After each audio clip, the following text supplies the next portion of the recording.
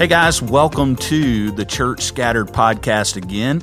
Welcome Dan Greer, one of the founders of Church Scattered, and we are a movement, we are a network, a community of folks, business leaders, leaders in the home and leaders in the church that want to make a difference and want to follow Jesus completely with our whole lives.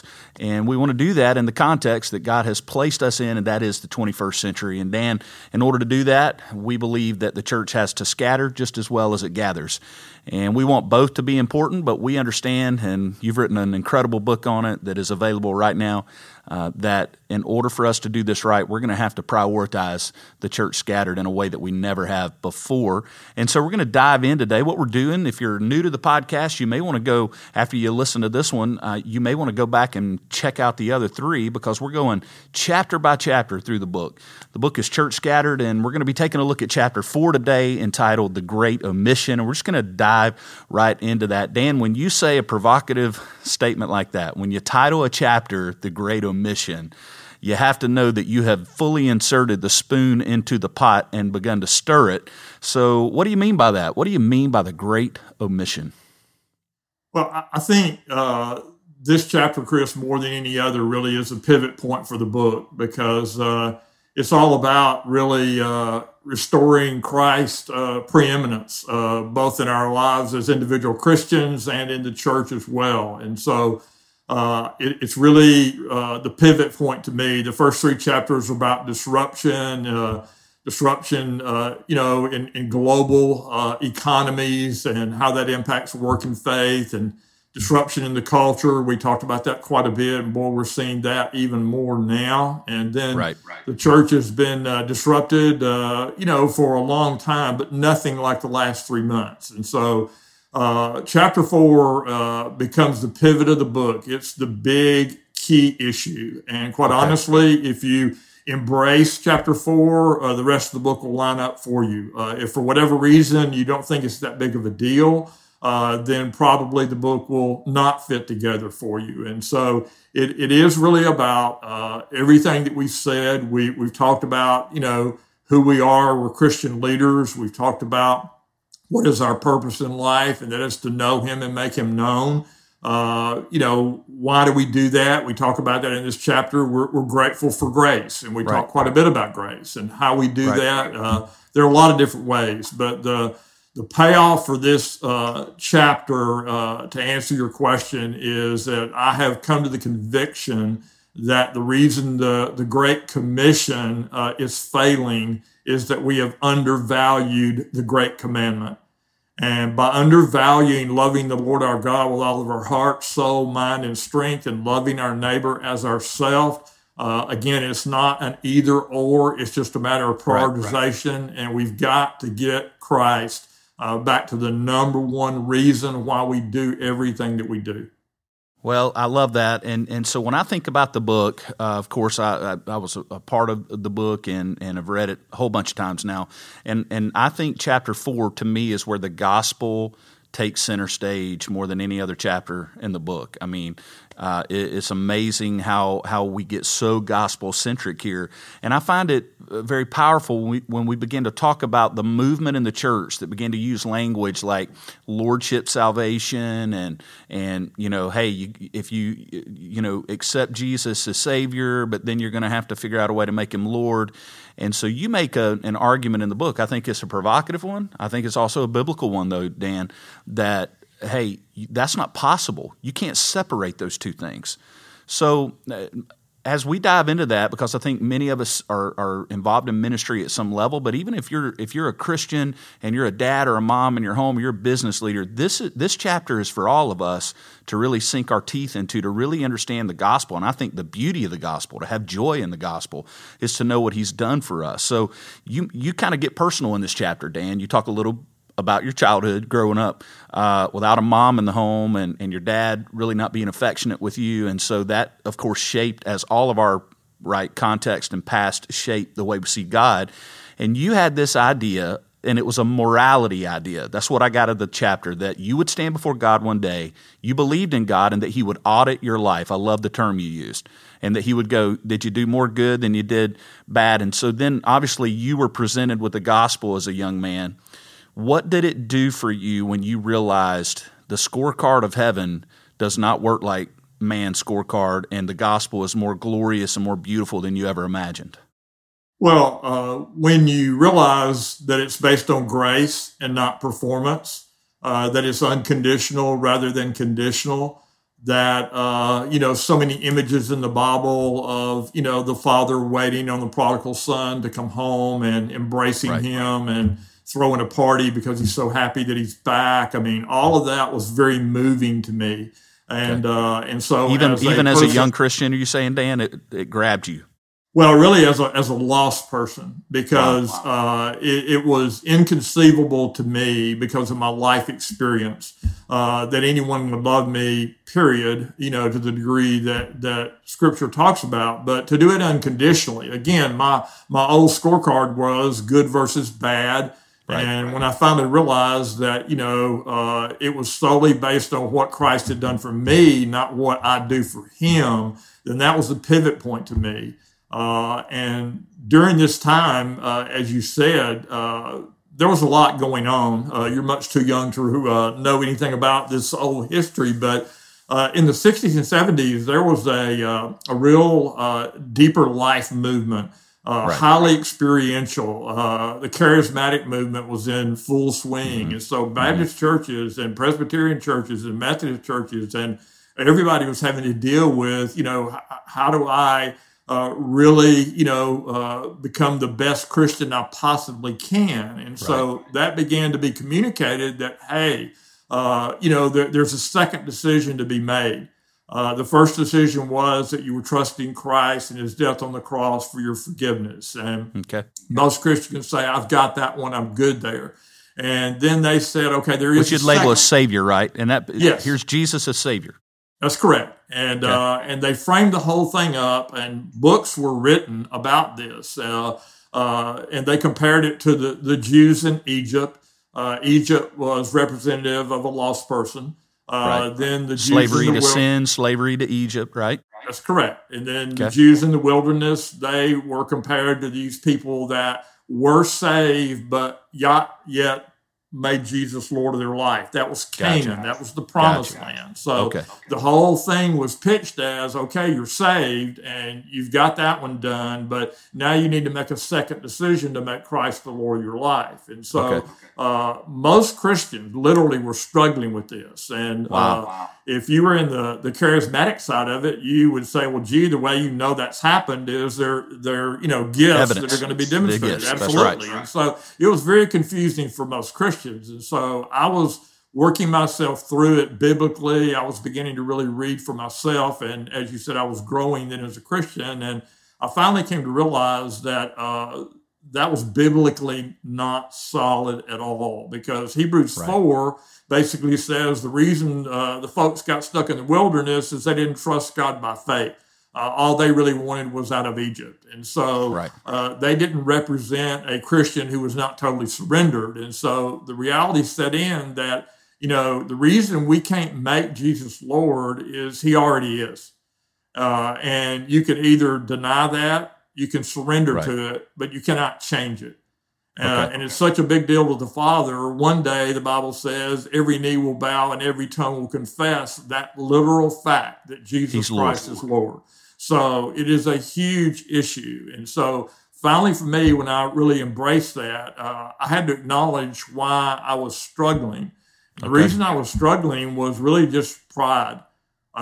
Because, I can't do anything about heaven. I get that, but, I think I can handle Monday through Saturday. And so, I needed God from time to time. I wanted to be able to pray when I got in a jam. If I got sick, I wanted him to heal me. But for the most part, I pretty much can handle the rest of it. And that really began to convict me, because that's what led to this segment in life we talk about in Church Scattered, that faith is a Sunday thing, not a Monday thing.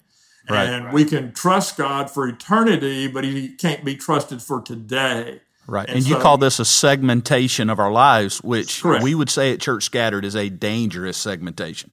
It is, because at that particular point in time, the Christian life was designed to be lived 100% all in. And so Totally. if we don't go 100% all in, if Jesus is not Lord, if we're only 80% in, or we're 50% in, or whatever, that means the other 20% we own. We're the Lord. We're the ones making the final decision. And again, that's not how Christianity was set up. And I love the old C.S. Lewis quote, which everybody hears. If Christianity is false, it's of no importance. If it's true, it's of infinite importance.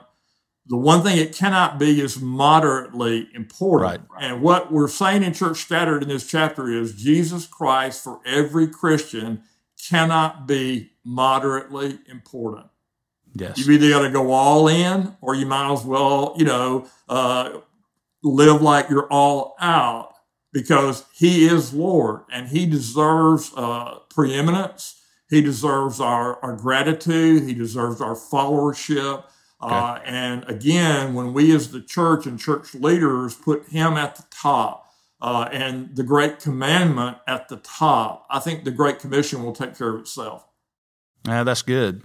So let's push on this a little bit. Let's drill down into the theology of this a bit. So what do you say to a person? Because I think there's so much validity to what we're talking about. But I know this, when I became a Christian at 12 years old, I was at a church camp in a little town of Kosciuszko, Mississippi, gave my life to Jesus. But I feel like from 12 to now 42, all these years that I've been walking with Jesus, I feel like I'm far more sold out, Dan, to him now, obviously, than I was then. I didn't know what all in meant. What I knew all in meant at that point was, I believe in Jesus. I want him to save me and cover me. I knew I was a sinner. All of the ingredients of a lost person crying out to Jesus. I had all of that in that night at that camp. But I still was a 12-year-old about to be 13-year-old, and my goodness, the journey. So what do you say to the person listening to this that goes, man, I think I want to be all in, but some days I don't feel like I'm all in. And for me, Dan, what I come back to is the gospel, the fact that we are all in a process. We are works in progress. And so what I look for is not a perfect, showroom finished car here that's been built. I am totally under construction still. And so my passage into eternal life is not based on where I am in the process. It's based on the gospel. It's based on the finished work of Christ, which is an awesome gospel truth. But so how do we split those hairs, I guess, in a way that someone says, I get what you're saying about all in, but on the other hand, we're not saying that you got to have your act together for Jesus to save you. You're still going to struggle. How do you marry those ideas, Dan? Well, I love, Chris, what Dr. Rogers used to say, and I think it's appropriate regardless of how long you've been a Christian. But really, where we are is we should give all that we have of ourselves to all that we know of him. And when we come to Christ, all we know of him as Savior. And we know that he died on the cross and rose from the grave for us. And that's all we need to know at that particular point in time. And so almost all Christians get redeeming grace. And then we're introduced to this journey, the process we talk about in this chapter, of being conformed to the image of Christ. And that is really refining grace. And that's where the Father has made us a promise that he's going to conform us to the image of Christ. He's going to get us all the way through this journey because it's unconditional. That's why we can have eternal security. And so what begins to happen then, where we start pressing up against it a little bit, is not at the beginning that we've got to have it all figured out, but as we grow, how are we responding to God's grace in our life? That's good. And refining grace is a process of revealing more to us about the Father and revealing more to us about Christ and the Holy Spirit and the fruit of the Spirit and how we're to put off the old man and put on the new. And so we begin this journey. And I think the part that we have to understand is the refining grace is about protecting us from sin, and it's about guarding our gospel witness. So the Father is refining us for our own good. because sin is painful. And he's not doing this to save us. He's doing this we've been saved in Jesus, and now the work begins, right? This refining grace. So amazing grace is the redeeming grace that we've all received through the cross and blood of Jesus. But you're saying then this thing, refining grace, would you equate that, Dan, theologically with the process of sanctification? Would you say same thing? Absolutely. It's identically the same thing. And the thing in the book is, it's interesting though, and this gets to this idea of, okay, am I 80% in? Am I 90% in, all in, or whatever? And Jesus is eating with this Pharisee, and this very sinful woman comes in Luke and watches his feet, and Pharisee gets really upset. And so Jesus says, well, let me tell you a story. And the story is about an individual, and he had two people that owed him. One person owed a very small sum of money, and one person owed a very large sum of money. And the man forgave them both. And then he turns to the Pharisee and says, which one of those two people do you think is the most grateful? And the Pharisee gets it. We all get it. Well, the one that was forgiven the most. And Jesus pivots that, and these are his words. Therefore, I tell you, her sins, which are many, are forgiven, for she loved much, but he who is forgiven little loves little in return. And so what begins to happen here, why we hesitate, why we don't go all in, why we don't sign that blank check, is we really don't see ourselves in need of that much grace. And so we love little because we've been forgiven little. And, our appreciation for God is in direct relationship to our awareness of our need for him. And so that gets us to a point of, whoa, wait a minute. I've got to understand at this particular point in time that if there's something in me that causes me to not appreciate his grace to the degree that I need to, whether it's, again, redeeming grace or refining grace. And I've got to look under the hood here. And that's literally where I was. I was there intellectually, but I wasn't quite there emotionally. So if I ran into a little bump like COVID-19, then I was all over the place. Blow the doors off of your faith, again, right? Acting like a lost person. And so what I share in the book, what got me to a point of no return was understanding restraining grace. Okay. And restraining so right grace, now we've done redeeming grace, amazing redeeming grace, and then we've got the idea of refining grace. That's God's process that he's taken us all through. But now you call this next one restraining grace. Very powerful. And that's where the gratitude comes in, because restraining grace is basically God protecting us from evil and restraining evil in the world.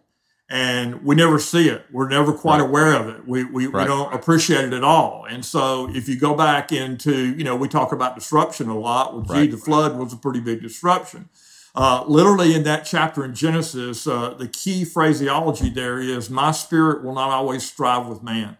Wow. And that's restraining grace. That is a devastating statement, isn't it? It is. Wow. And it's like grieving the Holy Spirit or quenching the Holy Spirit times 1,000. And so what happened in Genesis is the Father pulled his restraining grace back, and one of the saddest commentaries in all the Scripture is, it says, the thoughts and intents of everyone's heart was only evil continually.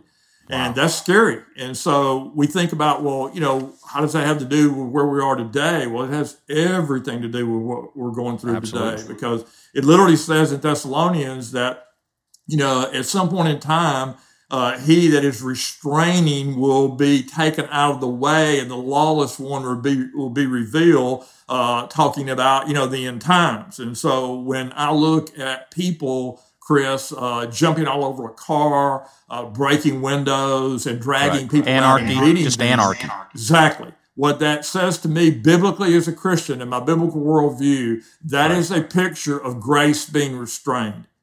And when that grace has been restrained, those people are allowed to literally, do whatever in their fallen humanity wants them to do at that particular point in time. So you take that picture again and just pull the restraining grace of God out of the world completely. Then it's easy to see how the things in the New Testament that Jesus talked about, last days, end times, all of that can happen. I mean, we're literally seeing it every day. And so when we appreciate restraining grace, what it does to us personally is, I realize now this, and this is where I got to one of spiritual brokenness. Okay. My love for Christ is not based on the amount of sin that I have committed and been forgiven for. And mine is probably 10 times more than yours. Because again, I love little because I've been forgiven little. My love for Christ is based on the sin I could have committed apart from his restraining grace in my life. Wow, it's really good, man. At that point in time, you may want to let everyone listening to the podcast catch their breath right there. Yeah, well, that's a power statement. Yeah, I'm the guy jumping on the car. Yeah, but we all are. I think that's the point there, Dan. You look at the Apostle Paul, and I've always found it amazing.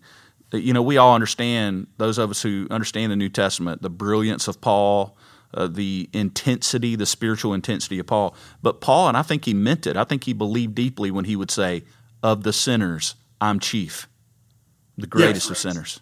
Yes. I think he got what you're talking about here. I think he did, and I wouldn't, obviously make any comparisons there, but what I got is that apart from his grace, redeeming, refining, and restraining, I would be hopeless, lost, and undone. Mm-hmm. And so what it takes is, to your point earlier, as you spiritually mature, you begin to go a little bit deeper in awareness of just how loved you are. And when you realize that there is no telling on any given day how much protection divinely I have had, how much restraining grace has kept me from doing the wrong thing or someone doing the wrong thing to me. Now I'm like the woman washing Jesus' feet. I love a lot because I've been forgiven a lot. I love a lot because I've received a lot of grace. It pushes you into a place of gratitude. Even just us discussing it right now, I can't help but as we talk about this, to become grateful. Like literally, I am personally in a place of just gratitude, just thinking about the greatness of Jesus. It's interesting. You talk about the evil we're not even aware of. I love the Lord's Prayer, as we all do. And when I look at, Jesus told us in the Lord's Prayer to pray for God to not deliver us into evil, right? And to keep us from temptation. And I think even in the way he taught us to pray, he was helping us understand, guys, you're so clueless to what you could fall into, to what's all around. Paul called the times we live in the evil day. And it's not to be afraid of, but to be aware of that. And I love one of my heroes, Tim Keller, who, by the way, we at Church Scatter love and appreciate his work. And he's fighting cancer right now, so our prayers are with Tim Keller. But he said in his book on prayer that just blew me away, he said, when you pray and ask forgiveness, you need to pray for everything you know about that's sinful in your life. But he said, then just ask God to forgive you of all the things that you're not even aware of. Yes. The cracks in your heart that he sees that you are just totally oblivious to. I think there's a lot of truth in that, Dan. Well, there's no doubt, Chris, and I probably blew by it the first 20 times I read it. And when I finally got to restraining grace and understood it, it hit me like a ton of bricks when Jesus said to Peter, Peter, Satan has desired to sift you like wheat, but I have prayed for you. And I insert my name in there. The spiritual warfare that could have occurred, that could have damaged me, could have taken me down in a heartbeat with a temptation that I could not or would not have resisted. That Jesus has prayed for me, and the Holy Spirit is restraining evil from me. And so it just blows me away. And that's why, again, we love deeply because we've been forgiven much. And when we line that up, our gratitude for grace grows, which is our motivation for the Christian life, quite honestly. That's good. And so at the end of the day, what we're not trying to make true believers fear or doubt their salvation in this chapter. We're really wanting to get them to a place where they understand the process God is taking them through, and lean into that, right? And to really grab onto it. And this is just another part of the journey and the process in the book. When I really began to start growing spiritually, it felt like I was going in the wrong direction because I kept seeing more stuff that I needed to change. And so it was like it was getting worse and not better. But and even chastening, when you really have resisted the discipline of doing God, what you need to do, that's correct. Then, but for me now, when you are under conviction and when you realize things are not the way they should be, that actually is the greatest evidence of your salvation. When you Correct. can live in sin and not bother you, you better be worried. So all of this quote, sense of it's not quite right yet, I'm not quite there yet. That's what Paul said. I'm forgetting those things which are behind. I'm reaching ahead. I've not yet attained, but I'm following after Christ. And so once we keep that framework, we're good to keep moving forward, and we're guaranteed how it's all going to end up in the end. Yeah, Dan, we at my house, and you've been to my house, so we have this huge pecan tree in my backyard. And I had an arborist come and look at it, and he said that it's the largest and oldest pecan tree he's personally ever seen. He pegged it at being 100 years old. Okay, that's a really old pecan tree. And we live in coastal Alabama where incredible hurricanes have come through, and pecan trees are not actually known for handling hurricanes very well. They're not like oak trees. But this thing is massive and it's beautiful. And every year, he told me at this age, it could die. The tree could just die one year. So every year when it's really bare, I'm just watching. When other trees, the leaves are popping out, I'm watching. And let me tell you a phrase this arborist told me one day in my backyard. He said, if you see one green leaf pop out on one of those limbs, that tree's still alive. Look for that one leaf, right? And I just remember thinking, that's it. That's it. That's what we're looking for. So as we look into this grace and we're talking about the grace, let's talk about the idea of segmentation in our lives. Because if we're not careful, and I find this very interesting because I grew up in a works-based kind of leaning denomination a bit, and I felt like they got me to the cross on the front end of the cross, but on the back side of the cross, I felt like it got a little wonky then, and it's like you got to work really hard to keep what Jesus has paid for, and that can really mess with your mind, right? So, and what was interesting to me is the more I leaned into works-based salvation religion, actually, the more I failed, the more segmented I became.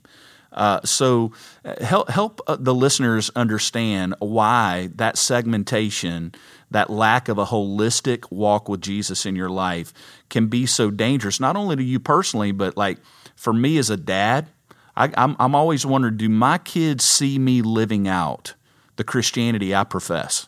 Because they're watching. And then I realize on a ball field, I'm around a lot of people who don't know Jesus. Do they see Jesus in me? And I think that's why it's so dangerous, Dan, that if we have a Sunday-centric Christianity, then we're going to have a very ineffective Christianity. Would you agree with that? I do. And again, the process causes us to have to literally die to any form, to your point, of performance-based religion, because that was the whole problem with Job's friends. They thought, all this has happened to you because you obviously have done something wrong. And Job, wouldn't believe it. And so we have this little bit of performance-based theology left in us, even if we're a mature believer. And all that simply means is, hey, if I do good things for God, he's going to do good things for me. And if I mess up, then that's why things are not the way they should be. And so that's not grace-based. Grace-based says this. You can read your Bible, all the way through every day. You can pray, 5 hours a day. It doesn't matter how many good things you do. You will never be more loved than you are right this moment, the very moment you became a child of God. And so, you cannot earn it. There's nothing you can do to gain any more than you already have. Now, for me, the flip side of that, which is incredibly encouraging, is no matter how bad you blow it, no matter how disobedient you have become, there's nothing you can do to lose it. So when you come to the awareness that I can't gain any more because I have all there is, I can't lose any of it because it's not dependent upon me at all. Right. And at that particular point in time, again, you rest in the grip of grace, as the scripture says. You're held in the grip of grace, and nothing or no one can take you out of that grip of grace. And so what we talk about even in marriage last time on our Facebook Live is that our significance and security is totally in the Father's grace. And so at that particular point in time, we don't have to earn anything. We don't have to hold on to anything. And the beauty of that is I am free to risk it all. That's right. But because I cannot lose anything. That's so at good. that point, I can lean into the That's so Christian good. life. I'm going to force you to say it again. Make that statement again, Dan. I can't. I don't even know that I can, or if I've ever said it before, I'll ever say it again. I love but it. when you come to the awareness that you're free to risk everything because it's impossible to lose anything. Man. And at that point in time, you can, sign that blank check. You can go all in. Because, put your yes on the table, right? Yeah, let's be honest. We get through redeeming grace. We're no longer afraid of what God's going to do to us at judgment. Okay.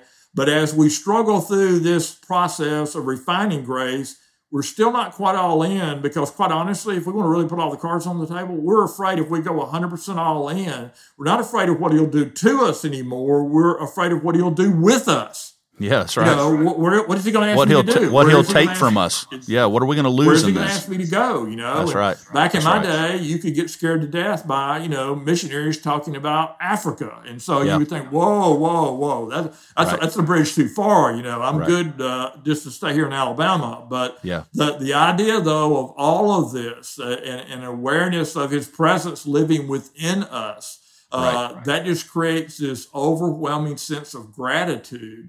And, the parable of the Good Samaritan, which, we talk about in this chapter for years, literally for years. The only way that I ever heard it preached and the only way that I ever heard it taught was to challenge me not to be the two guys that walked by on the other side. Sure. That if I was going to be a good neighbor, that I needed to stop. Okay. Right. Well, that never got me to stop. I'm sorry. It was just kind of a performance-based. Wait a minute. Are you trying to say, Dan, that guilt is actually not a great motivator? It's not a great motivator at all when someone's understanding grace. And that's exactly right. Where I finally, and then, you see the Good Samaritan, and gosh, we enjoy the value of that character, and it so represents Christ and all that he did. However, the payoff for the Christian in the story of the Good Samaritan is when you finally see yourself as the person in the ditch. Yep. And when you see yourself as the person in the ditch, then at that particular point in time, you realize that Christ stopped for you. And he poured his grace into your life, paid your debt, promised to come back and take care of anything else that you needed down the road. So I love this discussion, Dan, we're having about the dangers of living a segmented Christian life. And I think that brings us to a place in chapter 4, one of my favorite parts of it is the idea of the holy temples. Let's talk about that for a minute. The idea here is that when we become Christians, we are indwelled with the Holy Spirit. And by the way, that's not a secondary thing that happens later on. Like the moment we become Christians, we are sealed with the indwelling of the Holy Spirit. It's an unbelievable result of what Jesus did for us through the gospel. So now what that means is, though, not only do we have God's general presence around us at all times, he's everywhere at once, but now God is not even just with us, he's in us. And the Bible says mysteriously but powerfully that we're in Christ and Christ is in us. But there are implications of that amazing truth, right, Dan, to our lives. And what are those implications? Well, I think, as in everything else we talked about today, Chris, over time, we learn more. Over time, there's more revealed to us about what this really means and why it's really important. And, quite honestly, it took me a while to really understand fully that the creator of the universe lives within me. And we do everything together. And, I had to ask myself again, why? What's the point? And obviously the imagery, when you go back to the Old Testament and how Jews had access to God and how limited it was, and now we have full, complete access, and, the Holy Spirit even indwells us. And so the idea of becoming a temple began to be something that I began to understand and I began to develop. Right. And I think the why of it, again, goes back to what we've already talked about. It's for developing an intimate, deep, personal relationship with me. And it's also for empowering me to be that gospel witness that I need to be. And, we use a couple of texts in this chapter. Galatians 4 is one. And Galatians 4 is that Abba Father passage where it literally says, we've been adopted and we don't have to call God God. We could even go beyond calling him Father. We can call him Daddy. And that's the depth of that intimacy. And that would have been stunning to that original audience, right, Dan? It would have blown them out of their seats to hear that. Absolutely. But I find it today, it's interesting when I teach this passage or talk about it, even to Christians in the 21st century, it's awkward.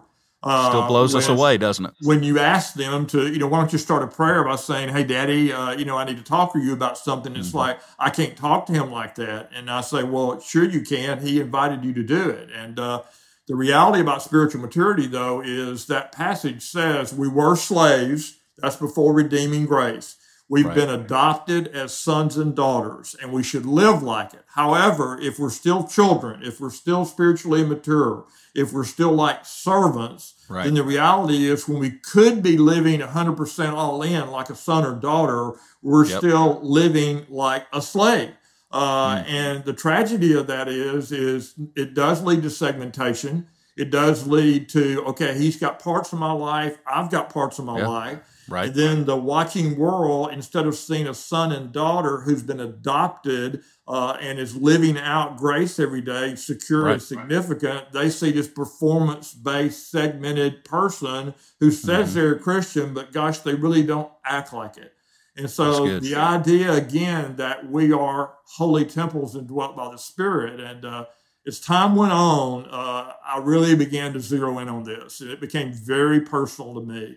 And I grew up in a day where, rightly so, when you came to church on Sunday, you entered the sanctuary. And I promise you, back in that day, that meant certain things. It has a lot to do with how you dressed. Yes. You weren't too loud. You were reverent. You were respectful. And there's an appropriate part of that in our coming to worship God. But the whole concept, though, reinforced that problem we talk about in the book, that Christianity is more about a holy place than it is about a holy people. Well, when I finally began to really see that, I had to say to myself, okay, wait a minute now. What about when I live out my life in the church scattered? I mean, the Holy Spirit that's in me in this room is the Holy Spirit that's going with me when I walk out the door. And so what I began to do, and you and I have laughed about this and joked about it, but when I'm preaching about this subject, just to make a point, and obviously it creates quite a controversy in the room, I say that, we're really not being that effective in reaching 3 generations. We need to be more progressive. We need to be willing to change our methods. And, why don't we just, instead of serving coffee, let's just serve, wine and beer on Sunday morning. And why don't we show clips from, an R-rated movie that's got sexually explicit content? And about that's that not going to time, go over.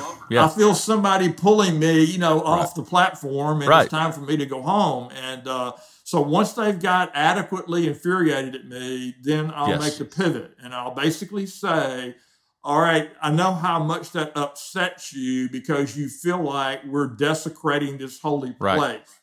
But what is the difference between you feeling bad about doing that in this room, and yet you don't feel the same way about doing it in your home or with your friends? So the reality is, if something is sinful in this room, it is sinful every day, everywhere.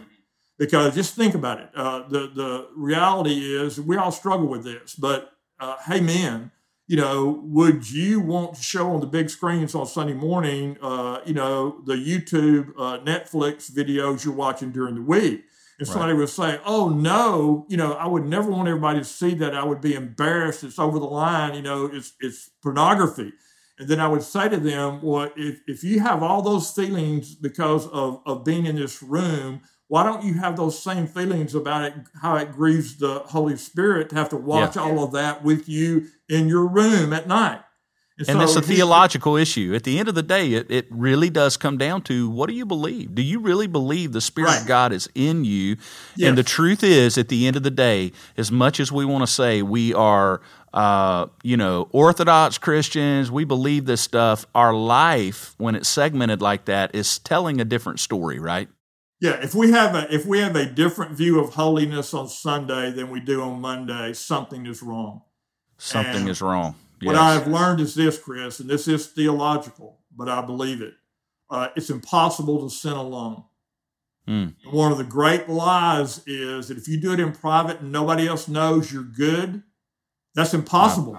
That's because impossible. The Holy Spirit that lives within you is there. And so eyes of the Lord move to and fro throughout the earth, right? Exactly. And so this whole concept of we do everything together is not a, oh no, he's going to see it all. He already does. It's, wow, we get to do life together. So when I go into that meeting that's got a little pressure and I'm not real sure how I'm going to handle it, there are two of us in the seat. When I'm dealing with my teenage son about an issue, there are two of us in that seat. And so the idea of being a temple, and it goes back again to the intimacy, and oh, by the way, it also is our gospel witness, because when Jesus in John chapter 17, to me, the most intimate chapter in the Bible about his conversation with the Father, and he starts saying things like this, okay, Father, I'm getting ready to come home. And then I love this part because of church scattered theology. I have finished the work that you have given me to do. So, merging work and faith. And then he makes this statement. He says, Father, the work that you have given me, I now have given them. Wow. And even as you have sent me, I am now sending them. So now the same thing. And then he says, here's the reason. There's two reasons why. Number one, he says, I want them to be with us. And I want them to be with you and me like I'm with you and you're with me. I mean, it's just inconceivable that he would pray that we would be as intimate with each of them as they are with each other. And then he makes this statement, he drops the bomb, so that the world may know you. That's the gospel witness part.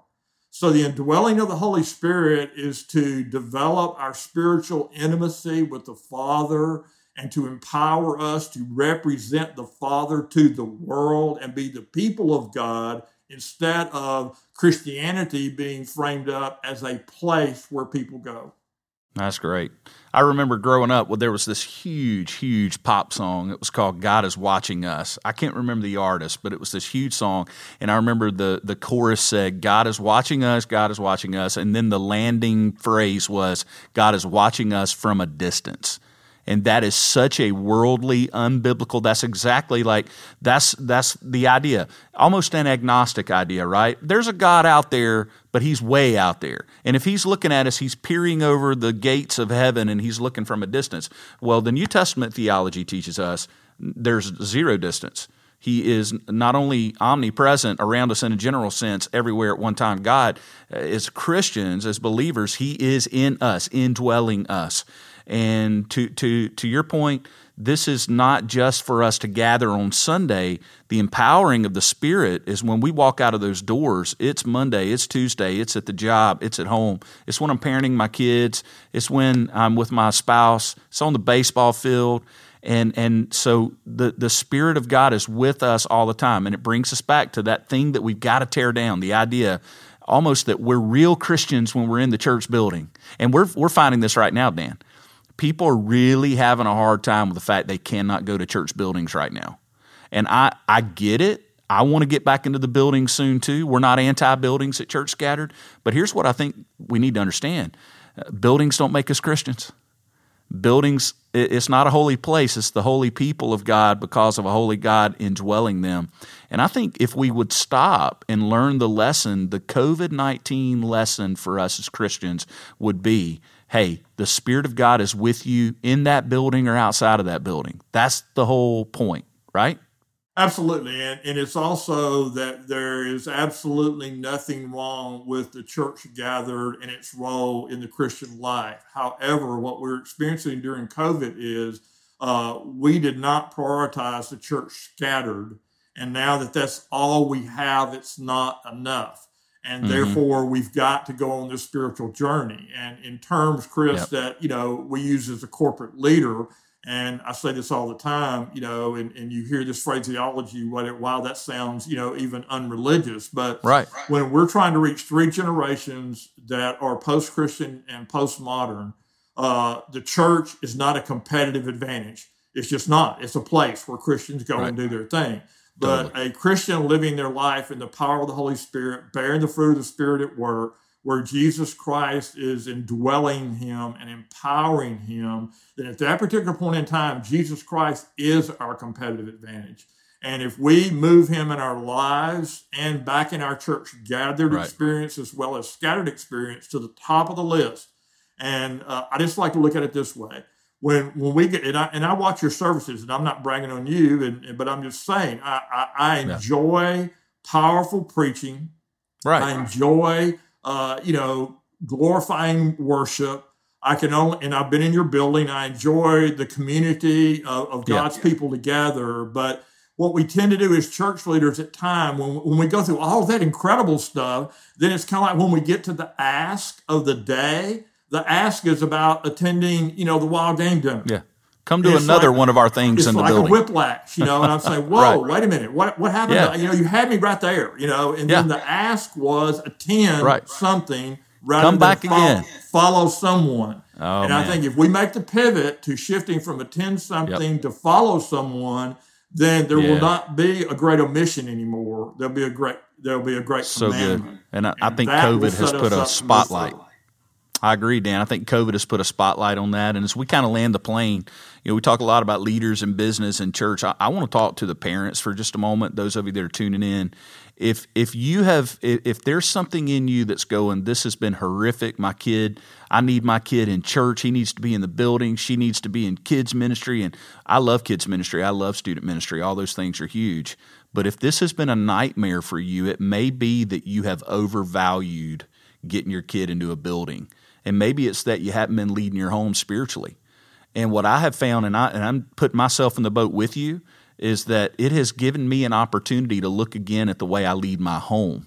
And again, church scattered in the 21st century, it can't just be a building on Sunday. This got to be holistic life, our whole life. That includes me at home. So I've had to ask myself, hey, am I willing to get my family together in front of a screen each week and have church? If that's hard, then we need to recheck, Dan, the way we're leading our homes. We need to take a look at that. And I just want to encourage all of you, this theology changes the game. If we really believe that we're indwelled with the Holy Spirit, then you better believe we can have church in our living room. And you better believe we can have powerful God moments reading a devotional with an 11-year-old boy and a 9-year-old daughter like me at my house. Man, that's how this works. So this isn't a shame game. This isn't feel bad about this. This is take a look at the possibilities of what will happen if we all, in our homes, in our churches, and in our businesses, realize that Jesus is in us, the Holy Spirit is in us, and when we gather or scatter, He's with us. He's with us. We are the church. We don't go to church. We are the church. Dan, this has been an amazing. I wish we could talk all day because we could on this chapter. Chapter 4 to me is explosive. Hopefully, we lit the lighter on it a little bit to just give people an insight. If you want to pick up the book and read the whole chapter, check it out. It's available wherever great books are sold, and Amazon, places like that. And keep tuning into the podcast. Chapter 5 will be coming really soon. And in the meantime, continue to lean into being who God's called you to be, created you to be, and now we learned today, empowered you to be in your homes, in your businesses, and in your church. Till the next time, thank you for joining Church Scattered.